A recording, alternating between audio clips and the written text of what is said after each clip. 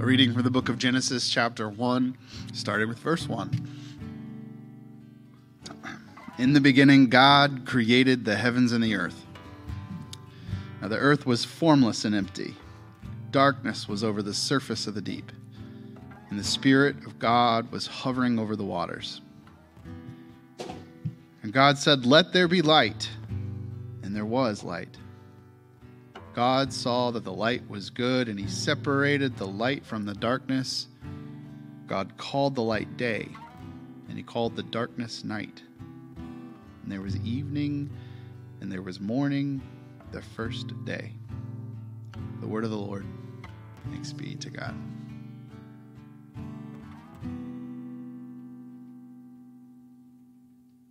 A reading from the book of Acts, chapter 19, starting with verse 1. While Apollos was at Corinth, Paul took the road through the interior and arrived at Ephesus. There he found some disciples and asked them, "Did you receive the Holy Spirit when you believed?" They answered, "No, we have not even heard that there is a Holy Spirit." So Paul asked, "Then what baptism did you receive?" "John's baptism," they replied. Paul said, "John's baptism was a baptism of repentance. He told the people to believe in the one coming after him, that is, in Jesus." On hearing this, they were baptized in the name of the Lord Jesus. When Paul placed his hands on them, the Holy Spirit came on them, and they spoke in tongues and prophesied. There were about 12 men in all. The word of the Lord. Thanks be to God. A reading from the Gospel according to St. Mark. Glory to you, Lord Christ. And so John the Baptist appeared in the wilderness, preaching a baptism of repentance for the forgiveness of sins. The whole Judean countryside and all the people of Jerusalem went out to him. Confessing their sins, they were baptized by him in the Jordan River. John wore clothing made of camel's hair and a leather belt around his waist, and he ate locusts and wild honey.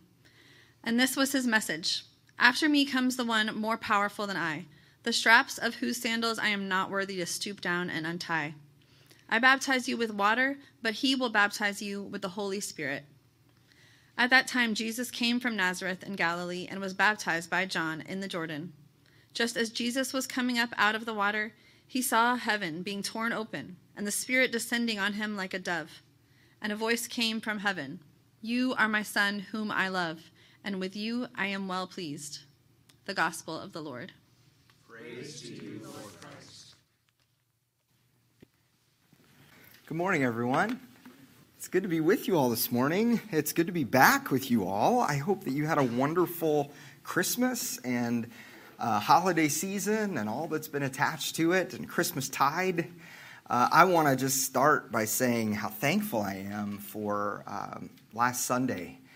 Last Sunday, for many of us, beginning of the year is crazy. That may feel like a decade ago or something, but last Sunday I had the opportunity to go back and watch the service online through the miracle of technology, and it was just really beautiful to for you all to jump in and to lead in the way that you did and to worship together. I think one of the signs of health of a community, and I've heard this before, is when the lead pastor or the rector or whatever it is gone, what happens? and you all stepped up in just really profound ways. So as always, I'm thankful for Deacon Jessica and just the way that she leads and has led our community. Thankful for John. John did a phenomenal job preaching last Sunday and blew all of our minds, I think. It was really, really great. And so really thankful for all of that. And then I always think one of my pet peeves as a preacher is if a pastor needs to be appropriately biographical and talking about their own lives. And so I wanted to share with you a little bit of what's happened with me the past couple weeks.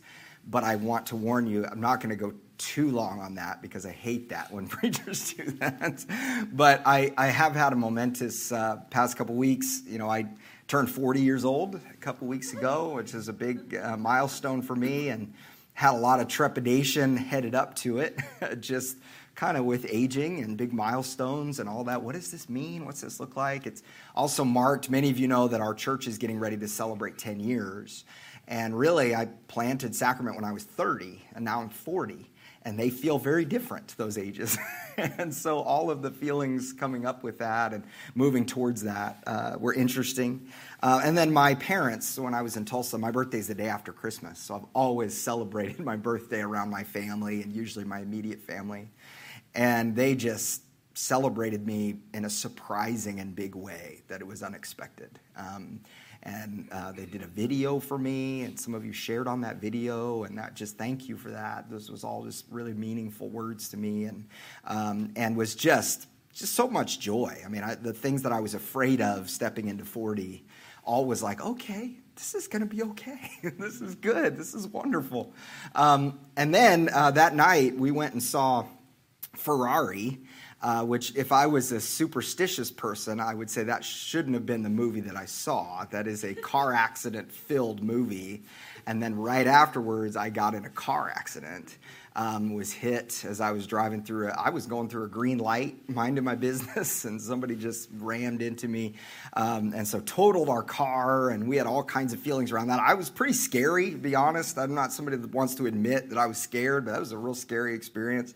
Thankfully, everybody's okay and healthy and all that stuff. My brother was with me, and then really just felt the outpouring of support and love from people and all of that on the night of my birthday. So there's been a bunch of different emotions for me the past couple weeks that I've been wrestling through and working through, and I felt like what the Spirit has said to me in this time is, I'm with you in all of it, and even in this too. And I hope that's true that we all understand that and receive that today, that regardless of where our feelings are today or what we're experiencing, it's not that our feelings don't matter. They do matter. In fact, they're important, and it's important to acknowledge them and to step into them, and then also to realize that in the difficult feelings and the joy and the roller coaster of life, that God's with us in it all. So that's what I hope that we hear today.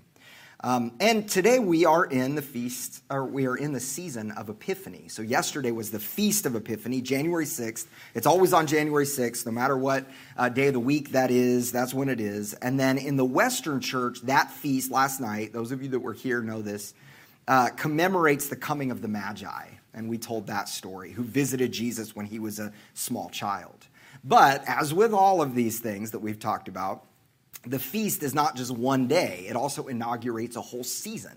So we're stepping into this season of Epiphany, or maybe you've heard it called the season after Epiphany or Epiphany Tide. There's a bunch of different names for it. But the word Epiphany means revelation, and this is the season of revelation. So what we're going to do with our readings over the next several weeks is we're going to see different manifestations or revelations of who Christ is, different revealings or light or shining of glory of who Jesus is in the world. God has revealed God's self in Jesus to all nations. And actually, you know what would help is if I didn't pull up last night's sermon, if I pulled up tonight's sermon, and was able to, and here it is. So some of you got that background from last night as well.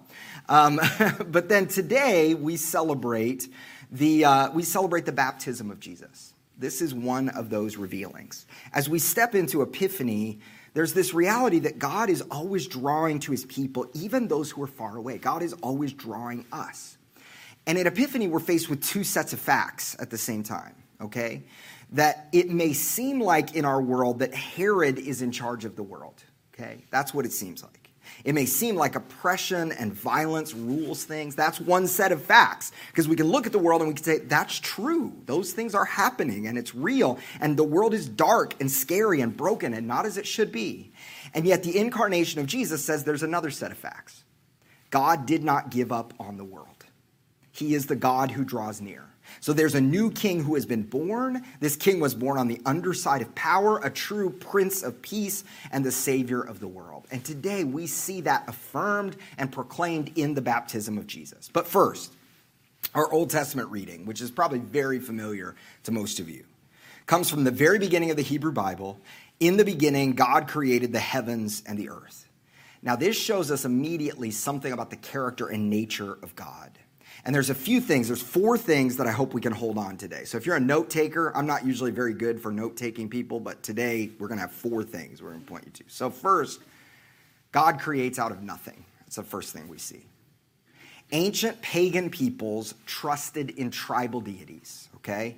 Each god, tribal god, had certain responsibilities. So if you were Egyptian and you lived near the Nile River, the Nile god was your god.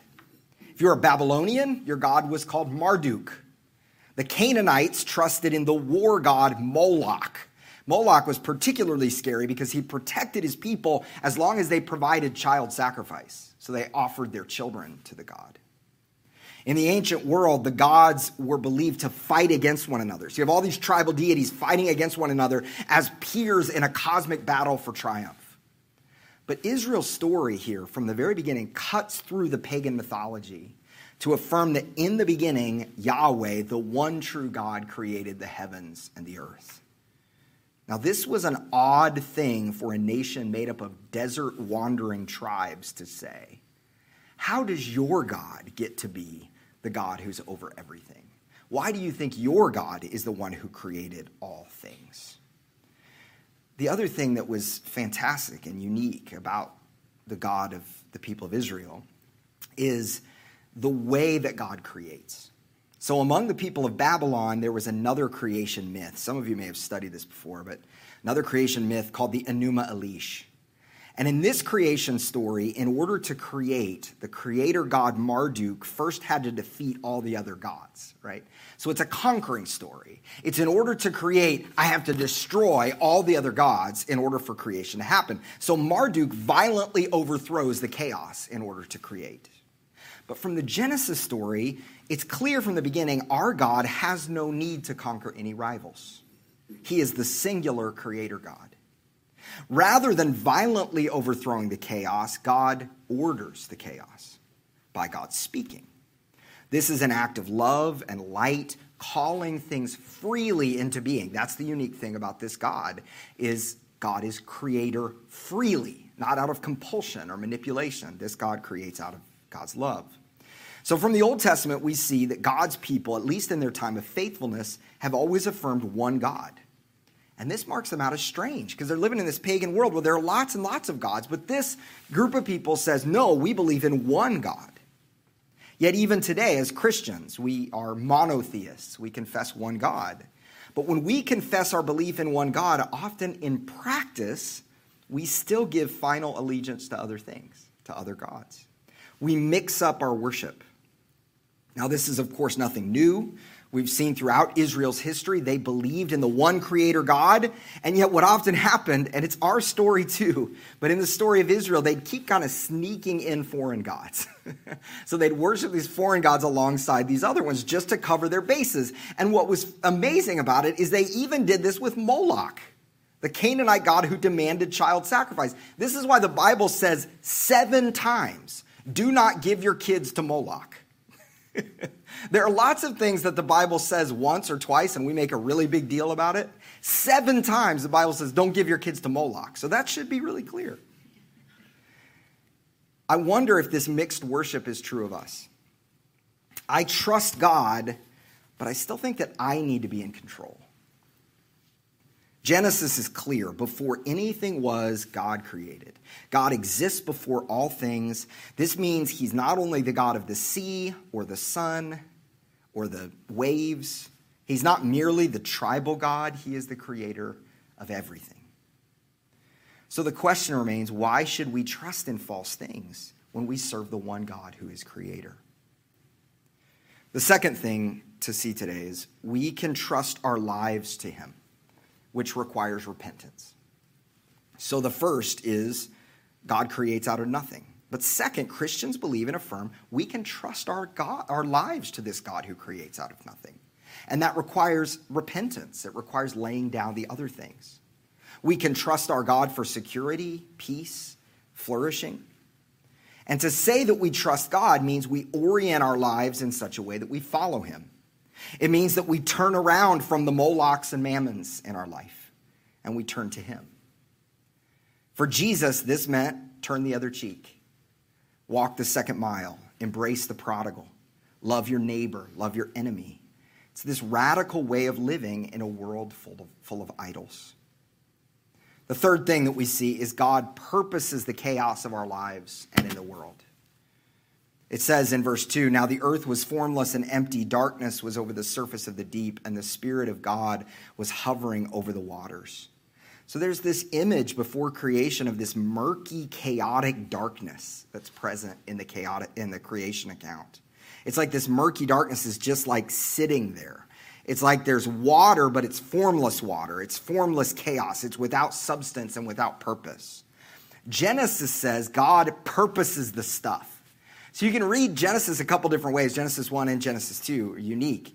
You can read it as God speaks and things come into existence. And that's true, completely true. But you can also read it as there's just murky substance there, and God gives that purpose and intention. God speaks, and that stuff comes into order.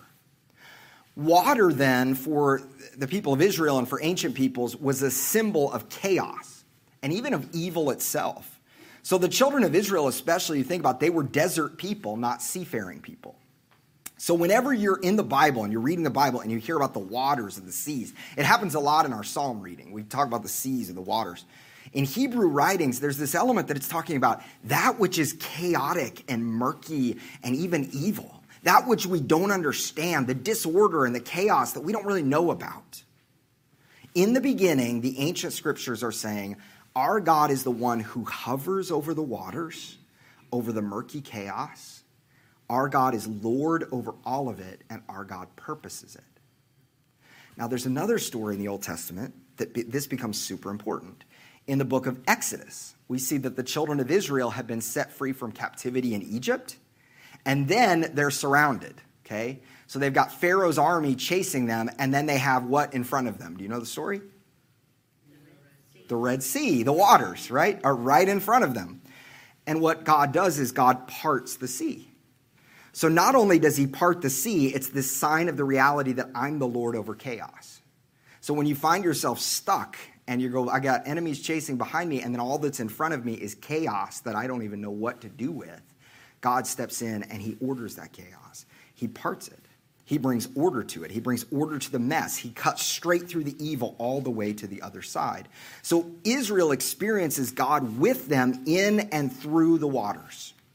From the beginning, God has always hovered over the waters, over the darkness. And God is still with us in chaos today.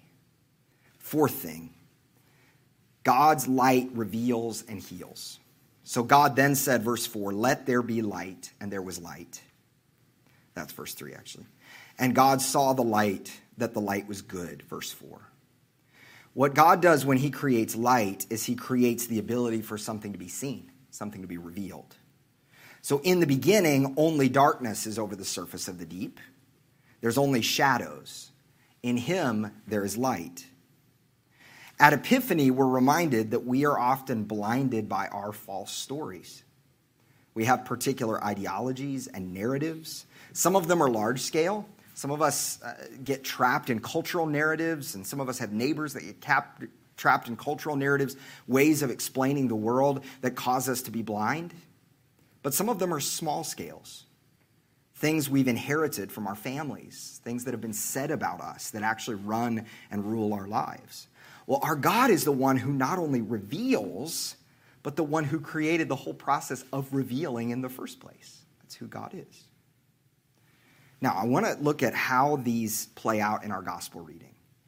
So if our gospel reading's familiar, it's because we already had part of it just a few weeks ago during Advent. This is where the lectionary gets a little weird because we've read some of this already before. But then we stop short of Jesus' baptism. Here we hear of the baptism of Jesus by John.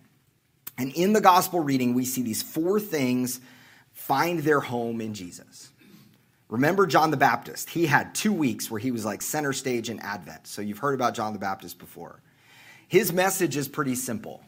Repent and be baptized. John is telling Israel that they need to be re-immersed in their story. They have forgotten their story. They've forgotten who God is and who they are.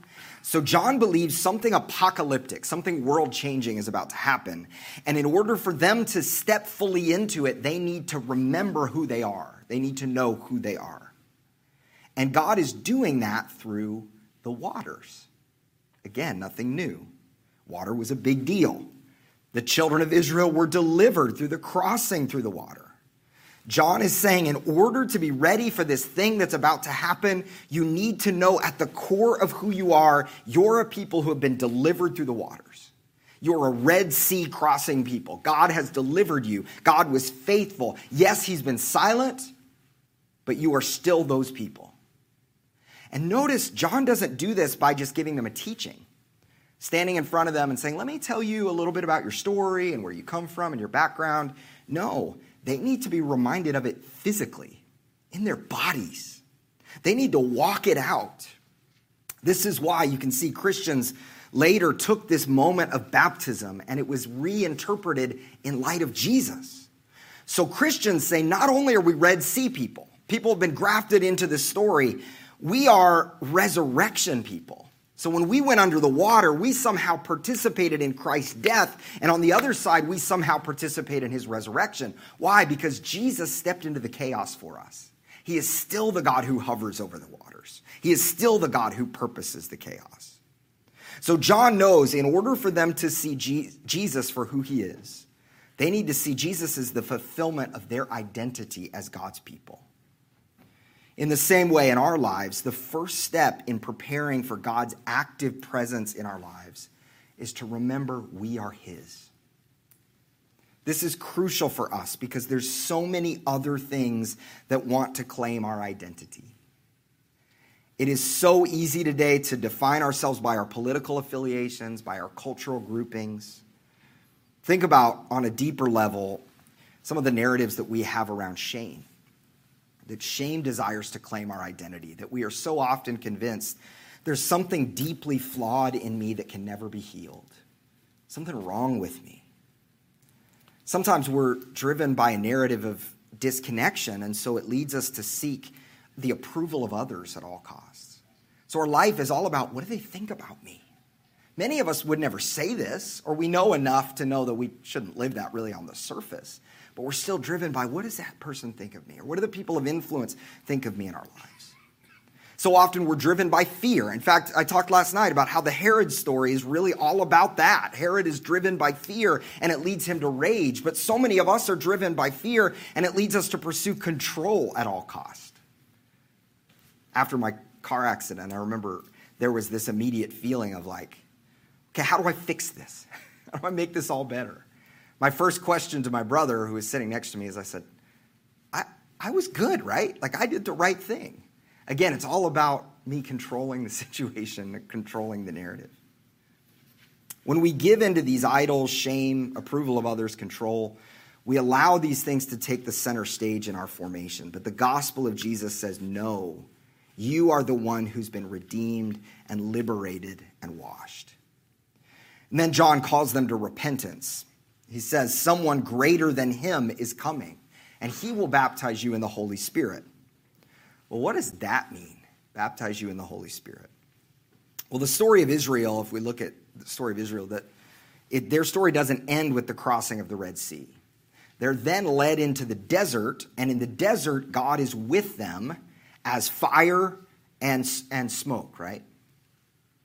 And Israel's hope was one day God would be with them in a more personal way.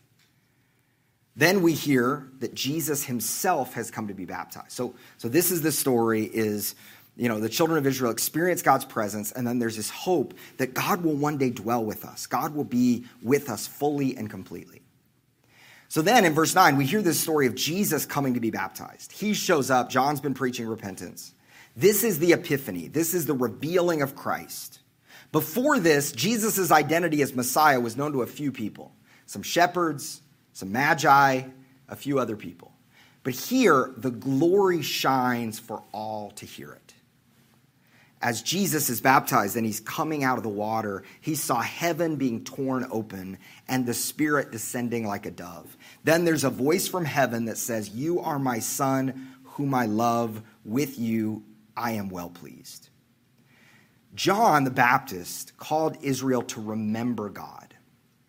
But one way to think about Jesus is the only one who remembered God fully. Jesus is the one who remembered who Israel is and the one who lived it out fully. One of the things that Christians have affirmed and Jews have affirmed is that our God is the one who creates out of nothing. There's this Latin term, ex nihilo, and it means out of nothing. The important thing to affirm in that is we are completely dependent on his grace, not on our own effort. Our God is not dependent on us. We are dependent on God. In fact, our dependence is the primary definition of the part that we play in God's kingdom. We join with the story, but we never do it on our own.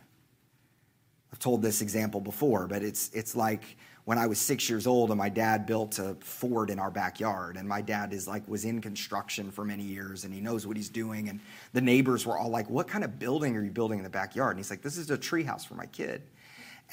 We're out there, and then I said, "Dad, can I help?" And he's like, "Sure, you can help."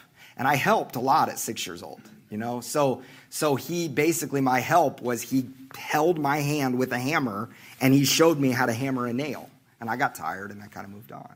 Well, that's a little bit of an example of how we participate in God's kingdom.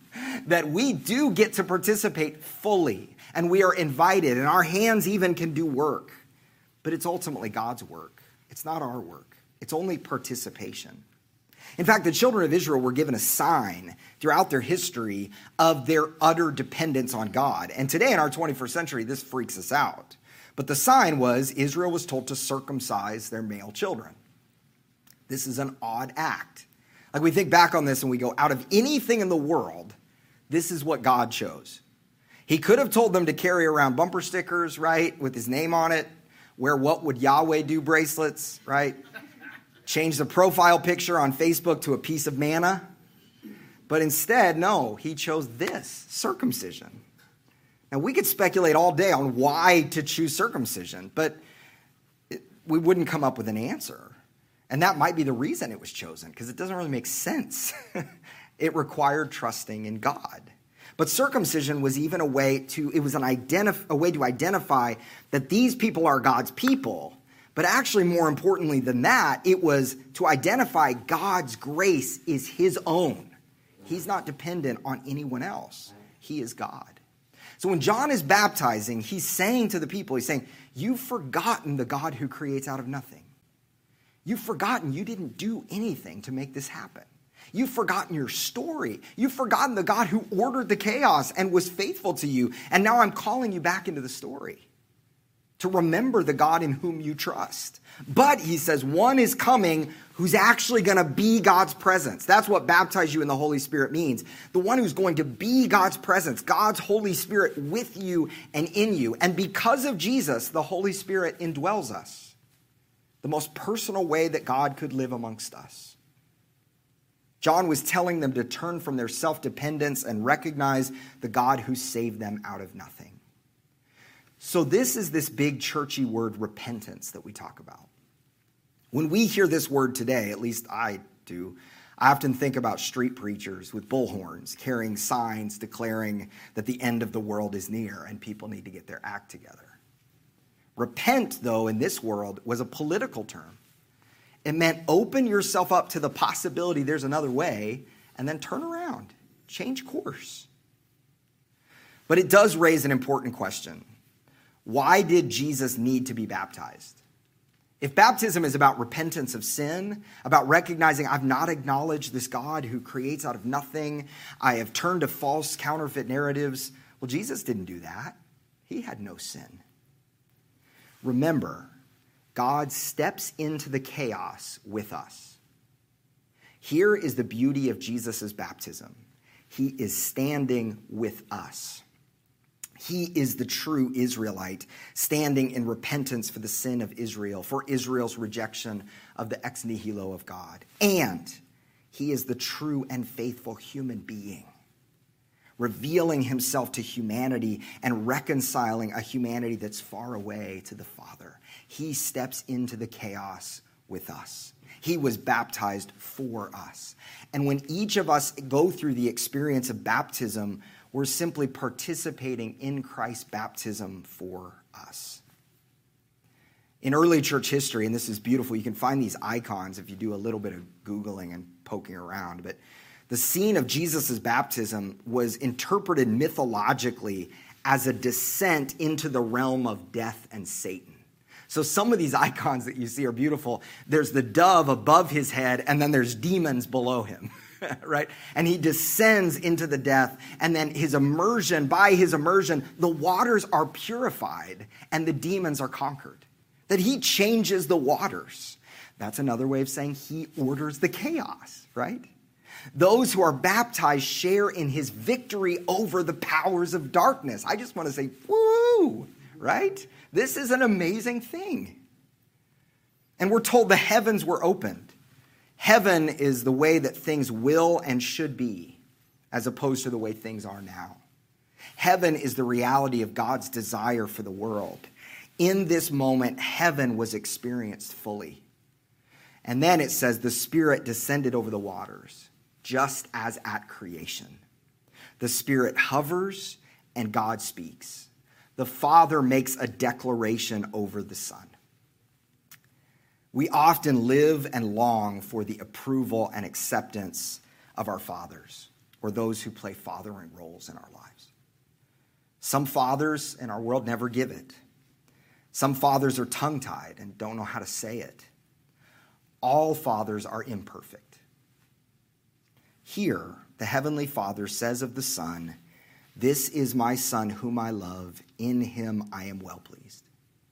Now, this has been pointed out. I think I heard it from Henry Nouwen, but noticed Jesus has not yet done anything from an earthly perspective. He's not performed any miracles. So Jesus is not looking down and going, "Look at that good miracle. Attaboy. Good job, Jesus. You're my Son whom I love." No, he hasn't done any of that yet. He hasn't been acclaimed as a teacher. He hasn't died on the cross. He hasn't even been tempted. He hasn't been tempted in the wilderness. And before everything, he is affirmed as the Son of the Father. If Jesus is truly baptized in our place, that means each of us can say he is saying that to us today. So that means no matter what mistakes you've made in your life and the shame you may carry because of that, no matter what you've done or haven't done, that's the confession that we pray, what I've done and what I've left undone. No matter any of that, because of Jesus, your Father says, "This is my dear child whom I love and in whom I am well pleased." That's the foundation of who we are as the people of God. We have to hear that. So let me end with this. Let's hear those things I said in the beginning afresh in light of this story. God creates out of nothing. So God is not manipulated or coerced. His creation and his incarnation are acts of his love. This is who he is, the loving God. In a world of tribal deities and mythologies, each competing to see who would dominate other peoples, our God doesn't have any rivals he needs to defeat before creating. Creation is a free act of his love. Second, because of who God is, we can trust our lives to him, which requires repentance. John's message is to repent and the forgiveness of sins. We often turn to other gods. We mix our worship. We find our identity elsewhere. But he is faithful to us. Third, God purposes the chaos in our lives and in the world.